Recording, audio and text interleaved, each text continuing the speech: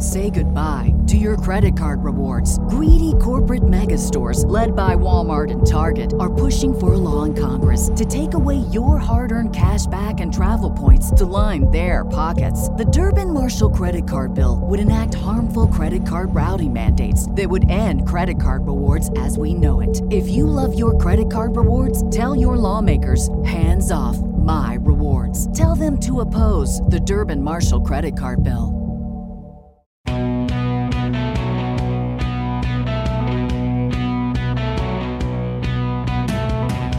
What's happening, guys? Happy Tuesday, and thank you for joining another special episode of You're Welcome. I hope you guys had a great weekend. I hope you enjoyed the early start times for UFC 286. Guys, coming up on today's show, I'm going to talk to you about what's coming up next for the likes of Kamaru Usman, Colby Covington, and Khamzat Chimaev. Plus, what the hell do you do with Justin Gaethje? I'll get to all of that later. But of course, we must begin by going back to Saturday night when I sat down to give you my thoughts on UFC 286, the main event. And guys, I did this immediately after the fight ended.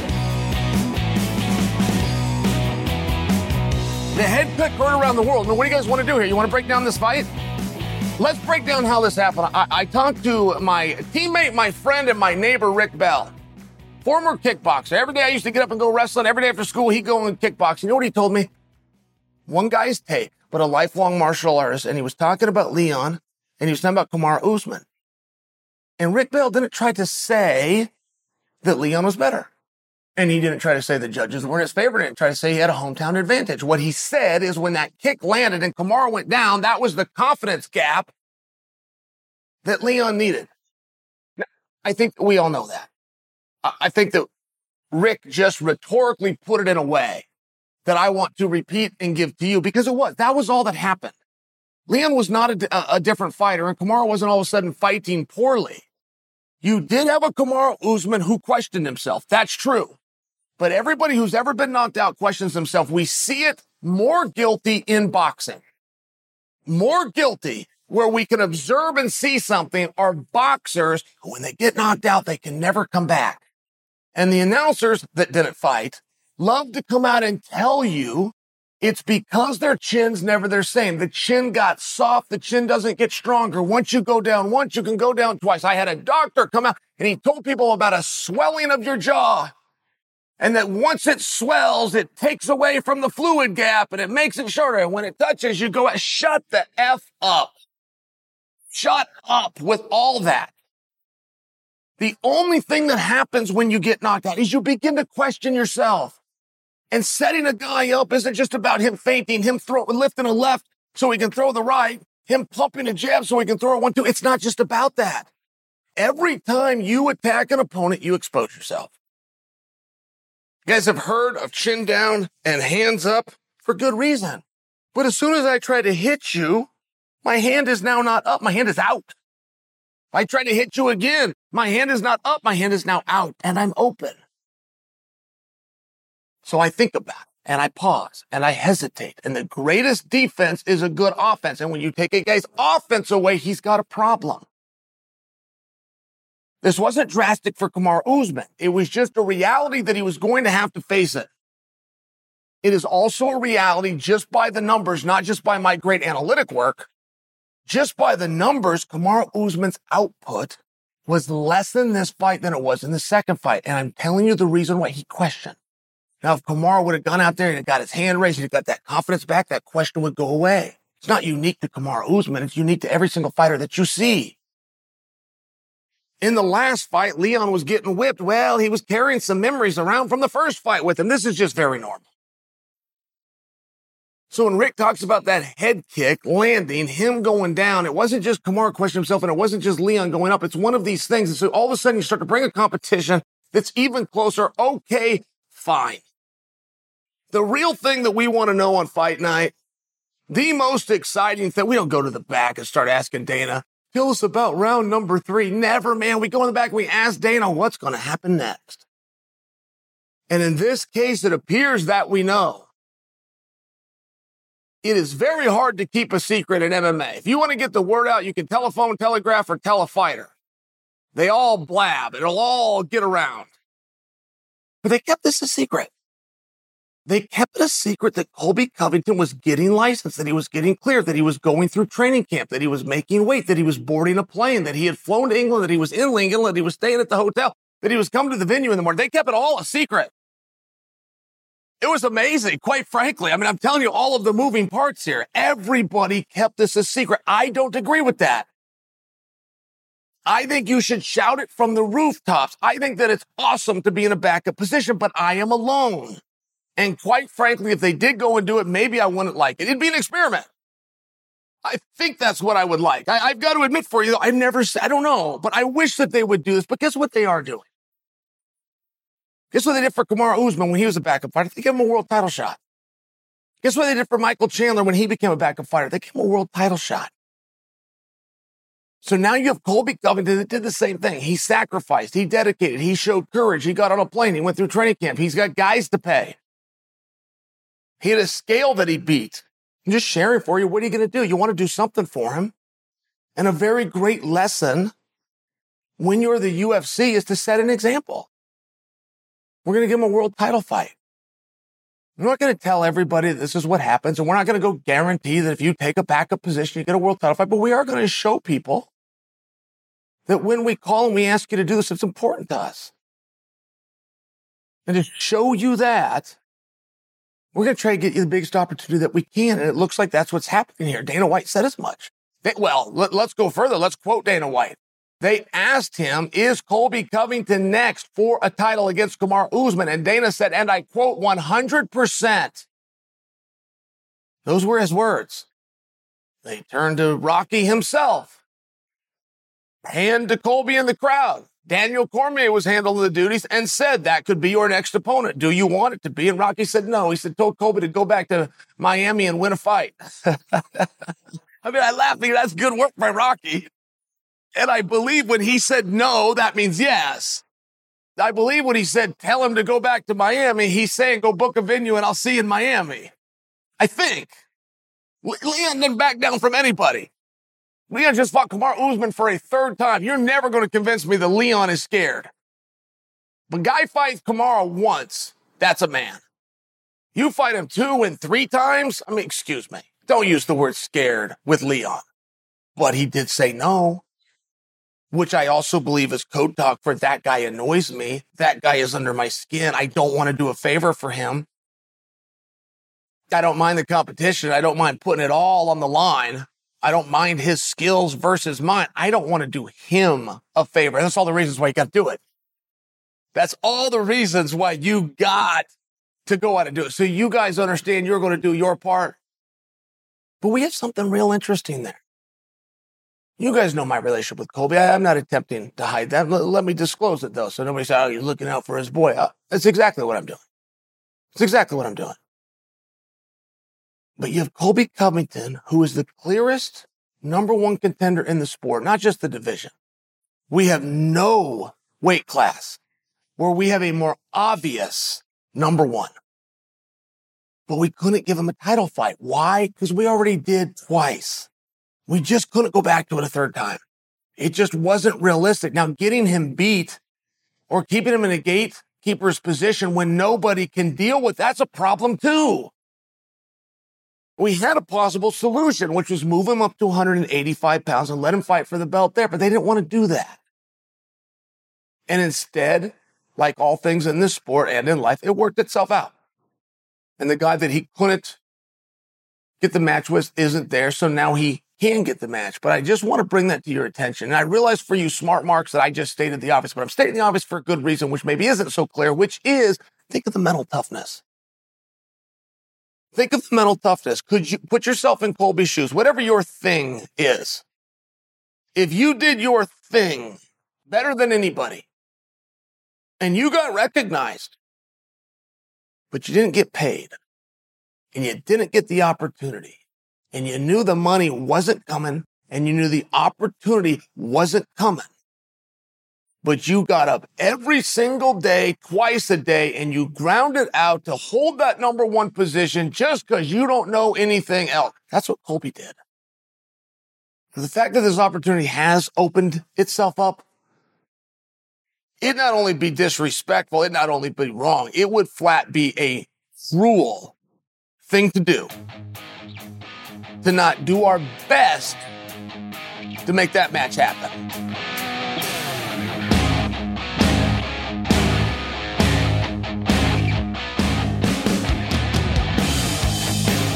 Gaethje versus Gaethje. God, talked with King Mo.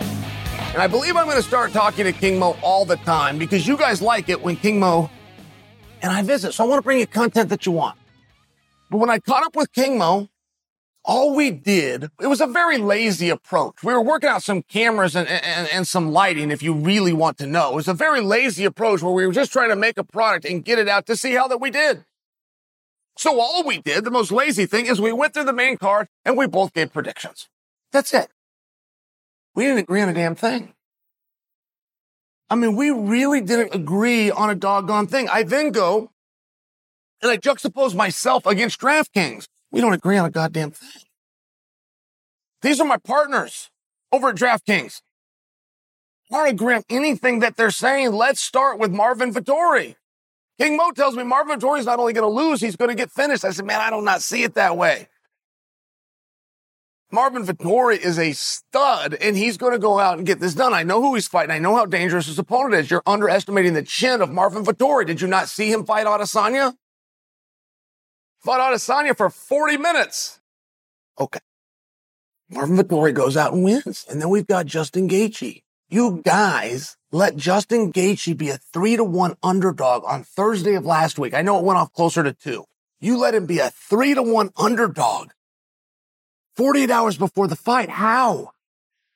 Who was it that was betting against him? How did you see him losing? And if you do see him losing, and Fitzayev is quite a stud and anything can happen in those fights, 3-1? You were willing to part with your money? So many of you said the home advantage was your deciding factor. Fitzayev is Russian. They fought in England. I mean, I came to you. I brought this to you. I told you, be careful. You're getting this wrong. Who have you ever said? Fitzayev's got one way to win. He's got one skill set. He's a great striker. I don't question that. But when have you seen Gaethje get outstruck? Who did that to him? Not to mention he's an All-American wrestler. Not to mention it's 3 rounds. 3 rounds is light work. Justin Gaethje might be the most reliable guy in the history of this sport in terms of competing to the best of his ability every time that he competes. Do you know how hard that is to do? You hear that all the time. You've read that in some book that some jerk sold you for $20 on Amazon. You've probably repeated it to your kids, and God bless you for doing it. But have you ever actually tried to do it? Have you tried, whether you're hot or cold, whether it's dark or light, whether you're big or small? Have you tried in every situation ever been able to bring your absolute best skills, not thinking about the outcome, thinking about the performance? Do you know how hard that is to do? Day in and day out, year in and year out, different opponents, different contests, because this is what Justin Gaethje did. And it's what he does, and he deserves something. That's the best I could do. We got to give him something. We gave him a co-main event spot, and then we told the world, based on what we've seen, we think he's going to lose, and he's a 3-1 dog. Come on, guys. All right, now I'll pat my own back here. You guys realize that Chael Curse, I'm not much of a predictor, right? And I admit I'm not very good at it, but okay, I got Vettori, I got that right into Gaethje. And then a lot of people were starting to come in on Leon, and the only thing that was different, I wasn't one. Believe me, I won't try to rewrite history. I had Kamaru, but I had a concern. I had a big damn concern with definition of insanity. Doing the same thing over and over again and expecting a different result. Well, okay, but let's reverse that. What if you change something? Shouldn't we expect the outcome to be different? Why would Kamaru Usman change anything? He ran right through Leon. That's what I saw in the last one. He dipped into a head kick that was not set up or prepared. It was an accident. You ever see Michael Moore get knocked out by George Foreman, and you hear George Foreman, he'll go on the David Letterman show and talk about how he was setting that up all night. He's a liar. George seems like a perfectly nice guy. That's not what happened. That is fiction. He threw a punch. It was lucky. It landed with a whole bunch of power, and he put down Michael Moore and took his belt away. That's what happened. There's nothing wrong with getting lucky. I love getting lucky in life. I've prayed before and asked God, not for my skills and asked him for luck. There's truly nothing wrong with getting lucky, but nobody ever wants to admit it. And it's very relevant. Leon got lucky. Why do I say that? Because Kamaru didn't need to change a damn thing. He out-wrestled him, he out-kicked him, he out-struck him, he out-conditioned him, he out-strengthed him, he out-IQ'd him, he out-octagon controlled him. Everything that the judges look for, everything within the unified rules went to Kamaru Usman. So why did he change things for this camp? And what did he change? I don't have those answers. The only thing that I know, because I noticed it, is Kamaru Usman went radio silent. He went so silent the UFC had to come out and confirmed 3 short weeks ago that they were even doing the fight.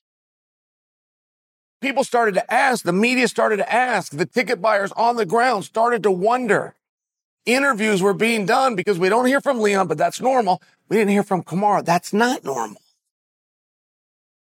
Kamaru was focused. He was locked down. He was buckled. I understand all of these things, but why? Why would he be doing it different? Where was he training? How was he training? Who was he training with? Why was he buckled down? Why was he focused? Why did the approach to this appear to be different when the performance was so clearly in his favor? These are simple questions that I ask. We got partners over at DraftKings, and they pay. They pay dearly. They got to write some damn big checks. And if you listened to King Mo and I, and you appreciated that, you knew about Marvin Vettori. Knew about Justin Gaethje, knew about Leon. You got some damn good parlays, and a few of you owe me a thank you.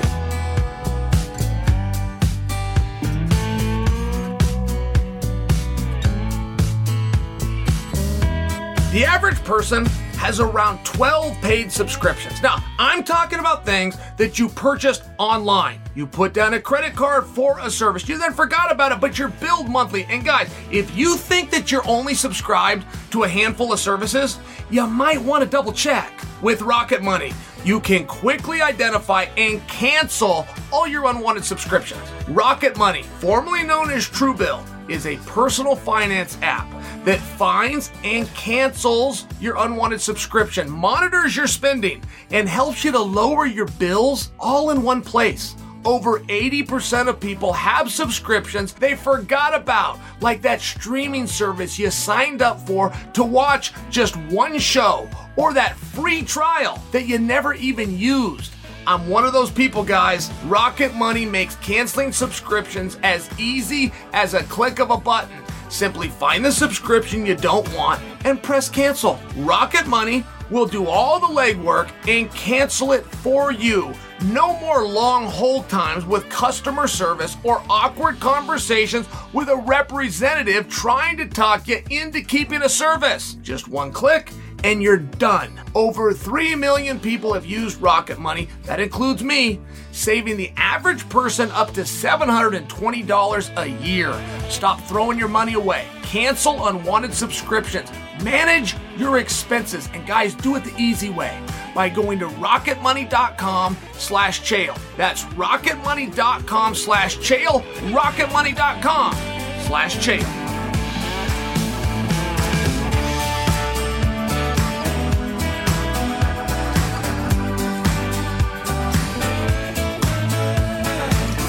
Compare 2003 Wanderlei Silva to Justin Gaethje of right now. You ever thought about that? And I'm sure some of you have. And I admit I stole that from a headline on the Underground Forum, but it was an incredible piece. And the kids are going back and forth. And I just like to weigh in on that. That's an incredible piece. When you talk about the history of MMA, and we go in eras, right? It is an anomaly, the Wanderlei Silva era. I mean, it's one, when you talk about the scariest guys, or you talk about the toughest guys, or the guy that legitimately was the best in the world, sometimes you leave the Wanderlei part out because it's so obvious. It's for sure him. He is for sure the scariest guy, right? I mean, you could stomp. Remember the rule set, though? I mean, it's one of those things where you can't reasonably ever catch Wanderlei. Even if you go, well, this other guy, and you say the other guy, the rules are of such that Vanderlei is forever put into this special bubble and placed over here, right? I mean, he is for sure the scariest and the most dominant. You never really knew who the best in the world was. That's a problem that we even have today because we don't do a lot of Grand Prix or a lot of straight line brackets. So it just gets a little bit tough in combat. You have the political side of it. You have the bureaucracy just to be given the opportunity. But we did know back then, didn't we? Because we knew where Sakuraba stood. And they not only matched him, they rematched him. So we did know who the best fighter in the world was, and that goes to Vanderlei Silva. And I only bring that era up because when you bring up that era and you look at Justin Gaethje is, finish that sentence. Now, before you finish the sentence, you've got to understand whatever comes out of your mouth is probably going to have a debate. Justin Gaethje is the toughest guy ever. Justin Gaethje is the most exciting ever, is an opinion that a lot of people have. But you're going to have an argument. I don't know if that's true for everything. For example, let me make this statement to you. Justin Gaethje is the most reliable guy in the history of the sport if you're looking for determination. If you're looking for excitement. If this sport is about grit. If this sport is about down and right and tough and my will versus your will. Many guys at some point will leave that in the back. And I'm talking top guys, tough guys, scary guys, skilled guys. At some point, the lights just get too bright. Or the calendar goes by and the years just get too much. Justin Gaethje brings whatever it is he has 100% of the time. And he's the most reliable. You can never count on a guy to do that. Tough guys, great training camps. You can't count on a guy to do that. It's a very weird thing in this sport. It's fighting, which is rare. But then fights that you see around town are spontaneous. This is the most colossal difference from the tough guy that you know that sits on the corner at the bar versus the guys that you see in the octagon is the ability to know what's coming and wait for the moment. It's very hard to do. Whereas they'll spring off that stool and go with anybody. It's a different thing. Justin Gaethje knows. He knows he's going to be a main event. He knows he's going to be a co-main event. He knows he's taking on a Russian. He knows that he's going to have to do it in England. He knows that he's an underdog. You guys had him an underdog, guys, 3-1. On Thursday of last week, he was 3-1. I realized the fight went off at 2-1. He touched, at DraftKings, he touched 3-1. And you did that. You bet against him. To this day, I don't know why, but sometimes you got to be reminded, right? Because eventually, what I'm saying right now, it will be too late. Eventually, that calendar goes by and those years go up and it's over. We're just not there yet. So what do you do with him? What do you do with Justin Gaethje? This was very clear that the UFC had massive hopes for Fedzaev, who, by the way, looked awesome. Fedzaev looked awesome. I do not give him a hard time. He also brought his skills. He also brought his determination. He brought the excitement. He brought the grit.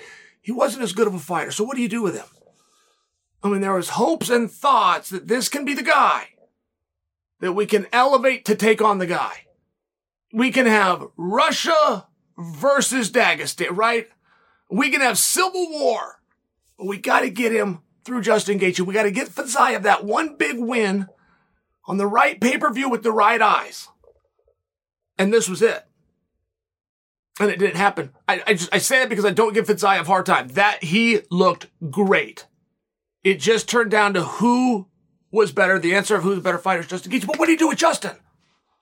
The same time as there was this very clear thought and hope that Fedzaev could get shined up and be ready to step into that main event spot.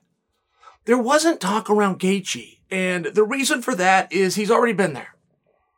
Real simple, right? We have some things in this sport, in this industry that we can just turn to, where we can look at trajectory, we can look at history as the greatest trajectory to the future. There's things within the sport, and you having had the opportunity is one of the things that we can look to showing that you're not going to have the opportunity.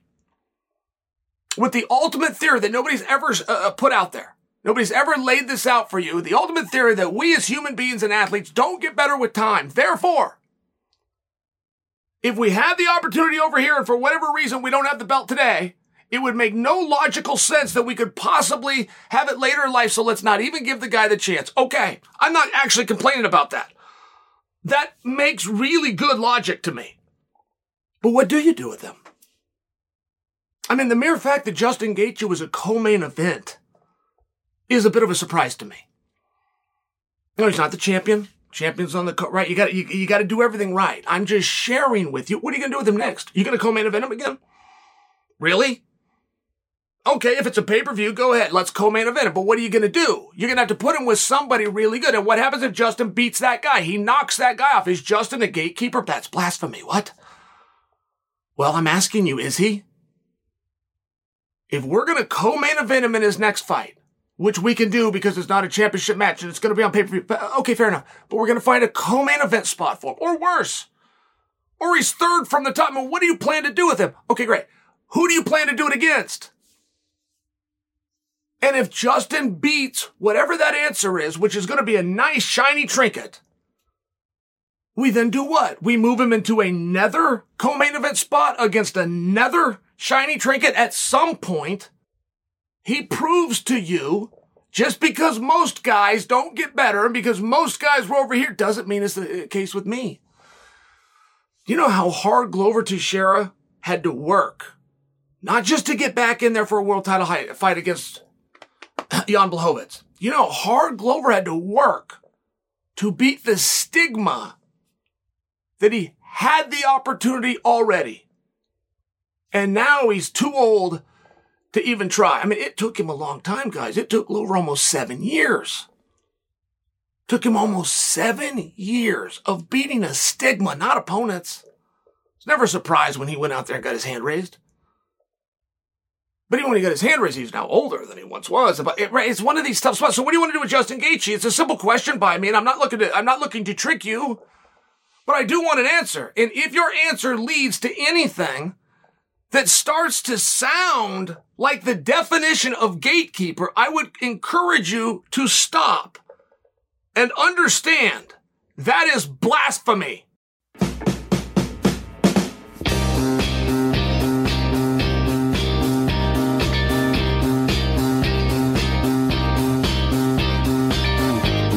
How do you get Justin Gaethje back to a world title fight? I got to ask this. And I was basically coming from the spot of he's lived that life. That portion of Justin's life, whether it was the contender, whether it was the undisputed, whether it was the interim, that part of his life is behind us. But it's not because I want it to be. I'm just making a prediction. I'm seeing how he's getting placed on cards. I'm seeing talk and belief in people thinking his best days are behind him, but I don't know how we get there. Look at what he's done. Look at the incredible work that he's done. We want to get Benny a title shot, right? Would you like to see Justin and Benny? But would you like to see Justin and Benny from a standpoint of, whoa, that would be a back and forth battle? I would too, but we're getting ready to put Benny in there. In fact, we want to put Benny in there. In fact, we're arguing and fighting that Benny should be in there. But just me proving that proves that we shouldn't quite dismiss Gaethje. Now let's take this from Gaethje's standpoint. Justin, what would you like to do? Guess what Justin said? He said, I want to fight Dustin. Talking about Poirier. Now, when Gaethje gave this answer, it struck me that he wasn't ready for the question. It struck me, I think he went to the press conference to talk about what he just did, to talk about Fedzayev, to talk about the big win. I don't think he was ready to get... So when he says Dustin Poirier, I'm just sharing with you, Gaethje might give us a different answer today. But I want to take it from this perspective because he even said, I've already fought him, right? He's not the champion. He stated a few reasons on his own that fight didn't make the most sense, but was ultimately what he said. Now, my question to you is, let's get him back to a title fight. Beating Dustin Poirier, of course, you could argue it automatically makes you number one contender. We understand that. What if Justin Gaethje, we put him into the batter's box? We make him the alternate fighter for what Islam's going to do next. which we haven't been told, but we as a community believe Islam's going to sit and he's going to take on the winner of Oliveira Darush. So let's just operate on that assumption, okay? So wherever that title's being defended, that's what we hold Gaethje for. Gaethje comes into a backup spot. Sooner or later, that backup guy is going in, right? I mean, the mojo and the odds are starting to lean pretty good to the backup guy. Eventually, he's going to get to go in. That would get him there. And now hear me out on something else. It's never been told to us why, at times, we have a backup fighter. We are probably right with our guess of the significance and the importance of making sure a division moves on. That night, that specific night, we need to make sure that that division moves forward. So it appears that those are the times when we grab a backup fighter, we put him in, but we've never actually been told that, guys. And as much as we think that that's true, can we agree that the backup fighter comes out for big fights? For nights where we don't have time for BS. We got a lot of eyeballs on us. We're going to deliver to the audience to the best of our ability. Can we agree on that? Because I have a suggestion for you. This is mine. I'm alone. But why don't we use Gaethje? Why don't we consider, while we're considering making him in a backup position for what Islam does next, why don't we consider putting Gaethje in that exact same spot for Chandler McGregor? I think that would solve a ton of problems. And I get pushed back on anytime I suggest a backup athlete that could draw him into a match that he's already had. And I don't know why I get pushed back on. We do rematches in this sport all the time. And we like rematches in the sport. We ask for rematches in this sport. So the fact that Gaethje's already been in there with Chandler should not disqualify Gaethje from going into a backup position for Chandler versus McGregor. That's a massive fight. There's going to be a lot of buildup. There's going to be a huge crowd that's coming out. And the crowd for Chandler and McGregor is not expecting a world championship to be resolved. They're not expecting for a division to have some clarity. They're expecting a hell of a good fight. They are expecting some fireworks. They are expecting back and forth. They're expecting two competitors that are going to bring everything they got. That sounds a lot like Justin Gaethje. I really think that Gaethje needs to be considered for some of those spots. I'm not going to hold Gaethje to his challenge of Dustin because I don't think he meant it. I don't think he planned it. I think he's a legit tough guy that only calls out legit tough guys, which he succeeded in by saying Poirier's name. But I think there's better ways, and I think there's other ways. I think the backup position is coveted. I think that the UFC is making that clear. How do you get somebody to go to work on a day where they might not be needed? In any industry, how do you do that? How do you do it?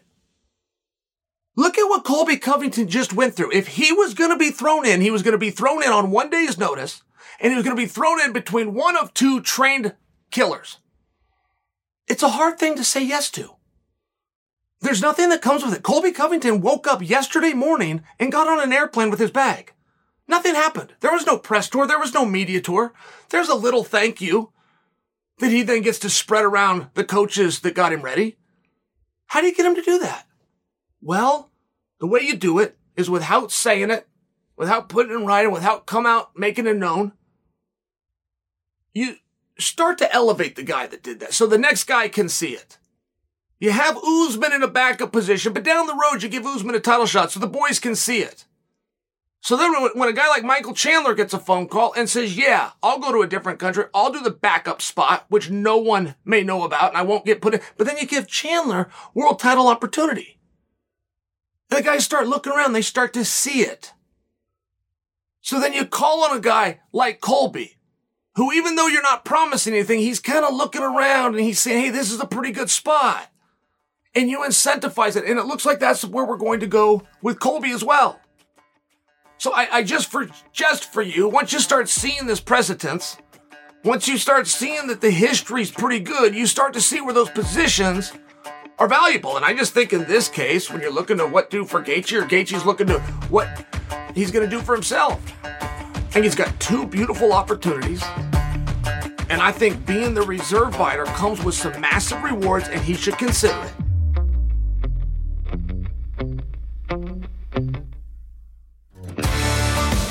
Francis Ngannou, right? Guy that's done everything wrong. Guy that's destroyed his own career and is worth nothing because he's no longer the championship. Boy, I can't take him out of my mouth. What is that? What is that? Because it's something deep-rooted. There's a psychological, but it's happening to me. But it's happening to me subconsciously. Why can I not talk? Why can I not stop talking about him? I thought he wasn't interesting. I thought you couldn't draw with Francis. I thought, because I heard myself say it, that because he's no longer champion, he's no longer relevant. But I keep talking about him. I got a message this morning from Jesse on Fire, and he says, is Francis going to one championship? And I wrote Jesse back, and I said, what's your source?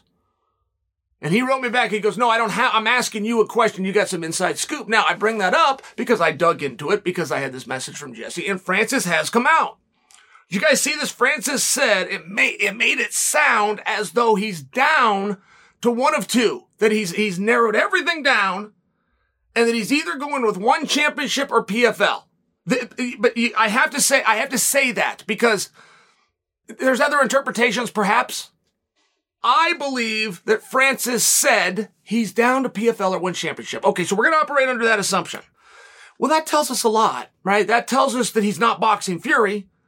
That tells us he's not boxing Deontay Wilder. And what happened to those great ideas? I'm just asking. And what is Francis going to do? I believe.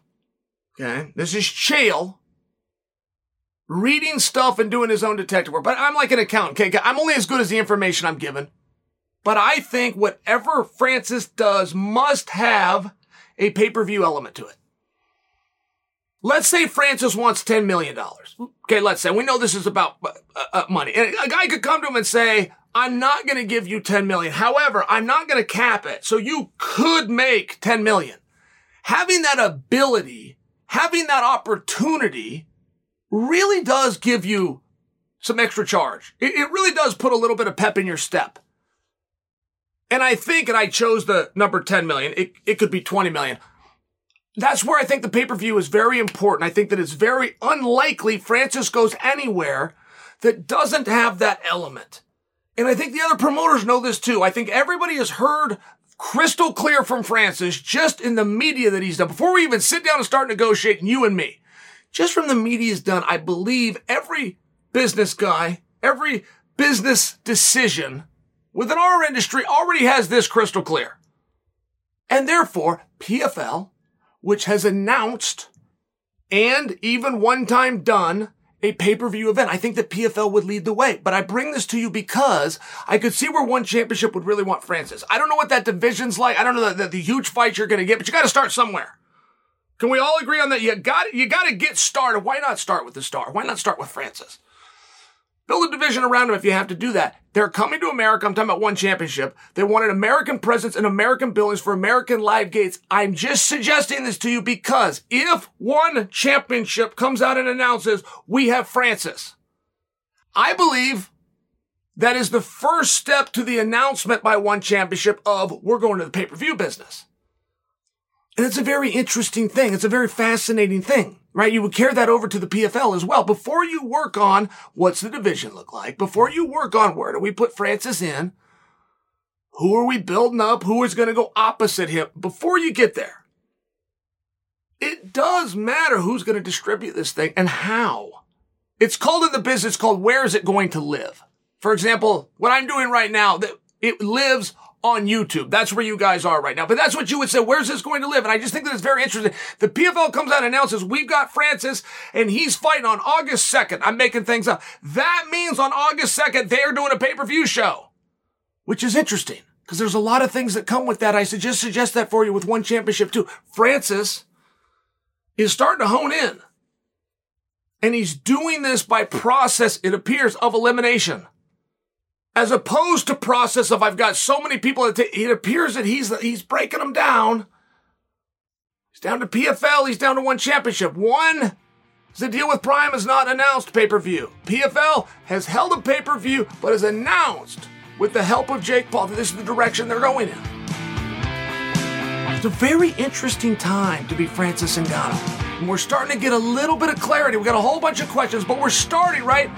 The waters are starting to be less murky. We're close. Gonna need another week at least. We're gonna have some Francis news coming real soon.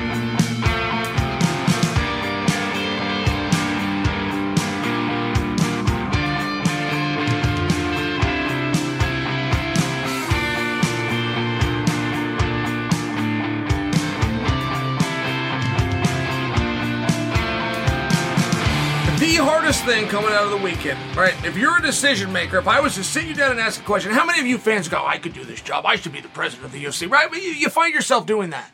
You think that you've got great ideas, you've got everything figured out. Okay, great. I'd love to hear from you, Smarty Pants, but let me ask you a really hard question, okay? It's going to be a trick question. It's going to be one hell of one. Are you ready for it? What do you do next with Kamaru Usman? That is a colossally challenging, and I'll tell you the answer right now. I know the answer because I've seen this movie 20 times. The answer is nothing. You let him recover. You let him exhale as a human being. You take his oars out of the water. You wait a little bit. You make a statement, but it's a small one. It can live on Instagram. It's a small one. And then you go dark for a little bit. That's what's going to happen. I'm just not sure it's what should. I mean, I'll offer you the other side of the coin, which is the exact, this one's not going to happen. I'm just suggesting for you, what if it did? Turn him around instantly. Beat the phones over there on the second off of the UFC, non-stop, relentless. Get an answer and get it out quick. 12 weeks from now, Kamaru versus, and they're fighting it on this date. Right? I mean, you see what I'm saying? Get him back instantly. Don't let anybody speculate. Don't let anybody think about it. Don't ever let this set in. Because when they go quiet, which they will, when they put out a quick statement, which will go on Instagram and nowhere else, that division's going to move on. Those rankings are going to move on. And then there's going to be a suggestion. It might take as long as a week. It might take 10 days, but it's coming. Should Kamaru Usman retire? That is the way that these things go. And that's the way that this is going to go. I'm not going to get my way here. I'm suggesting for you the other side of the coin, which is beat the phones. You got a contract. We got nothing to talk about. I haven't asked you for anything. I waited 5 months since my last fight. I flew to a different country. I'm asking you for something right now. And you get to decide what it is. I just want the info, the very info that you're going to give me at some point. I want you to do it now. I want you to do it in a more timely fashion than you planned. That's the way this needs to go. It's not going to happen. That's what should happen. And Kamaru Usman was beyond a gentleman. And see, when you're a gentleman in these tough spots, it goes a long way. I don't ever suggest that to you guys in this sport, do I? I suggest and recommend storytelling. I suggest and I recommend emotion. You got to know when to be a gentleman. And this is what Kamaru is doing. Let me tell you a couple of things that Kamaru did, okay? Kamaru came out after the fight and he said, I have always told you guys that Leon and I would see each other again. Now, I just want to explain what that meant. He's not talking about the night the head kick was heard around the world. He's talking about way back in yesteryear when both these guys are undercardsmen and they met up and Kamaru felt him. When Kamaru was on his run of winning the toughest tournament in sports known as the Ultimate Fighter, when he was on his run of being dismissed because it was Tyron Woodley's time, when he was on his run of getting close to a title shot, but not quite, we're going to put you in a backup position because, again, T. Wood is still here and we're getting ready to bring up Darren Till. He ran into Leon Edwards and he felt him. And he knew that guy's different. That guy is special. That guy has something. That's what he was referencing when he said, I always said we'd meet again. He meant from back then, but he didn't call for a rematch. And so they said to him, well, do you think that you won tonight's fight? Now, this is the moment where we're going to get something going. We're going to get this crowd. We're going to get the boos. We're going to get the headlines. We're going to start to work our way back in. But he was a gentleman. And he answered honestly, and he said, I thought I did enough to win. Now, I just want to explain to you what that meant. He is not proclaiming screwjob finish. He was answering directly a question that was asked of him, and I'll quote him one more time. I thought I did enough to win. What that means is, if the judges wanted to see it my way, they could have. I did enough that we can have a debate. And if we got a debate, you can mark me or the other. You've only got two choices. So he did not contest this. He just answered it very honestly. You then take a good look at this, and this was move for move and skill for skill. All right, there was no somebody got lucky here. Somebody got caught. The crowd swayed him. The judges screwed him. We just didn't see any of that. So a real straightforward contest, and we saw a point be taken away from Leon. Now, do you guys remember when I got called out? Do you remember when they were giving me a hard time? I am very into telling it the way that it happened. These videos are going to be seen years from now. And it's important that when somebody sees them, they can rely on it, at least to me. When Kamaru and Leon fought the second time, right? The last time to this one, the head kick heard around the world. I got to reference that because you guys forget that they fought a time before that. Y'all think the head kick around the world was the first time. We got a lot of new fans. I'm not bagging. But I got to be specific. Leon cheated. Lots. He cheated lots and lots. He cheated so many times that I lost track. He cheated so many times that the announcers, who never call out cheats, called it out 3 times. He cheated so many times that the referee that lets a lot of this stuff slide finally stepped in because he couldn't let it slide. And I pointed this out. I pointed out that he was getting frustrated in that fight. That the frustration was showing even within a bending of the rules. I got called out for it. Said that it was unfair. And now you see this fight in home territory, and the referee called him out for cheating and took a point away.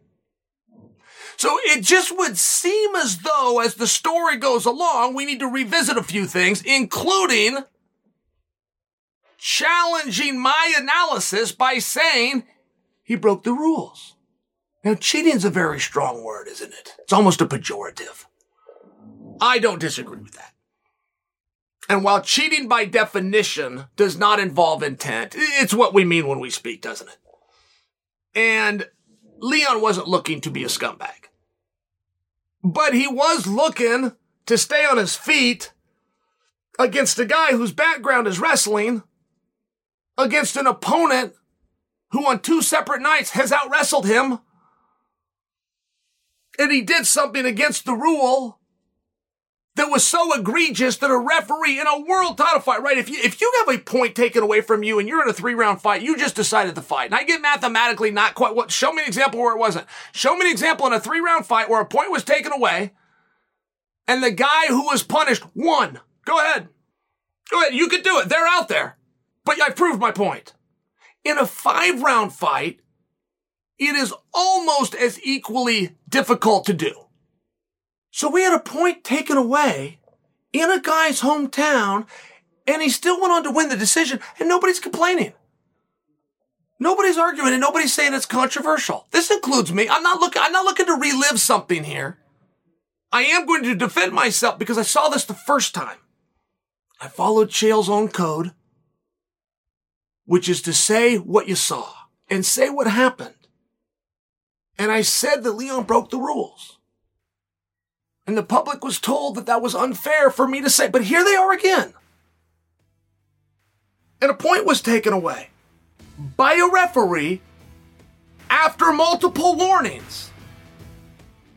I know you don't want to call it cheating. I get that. But do you admit now that I was right?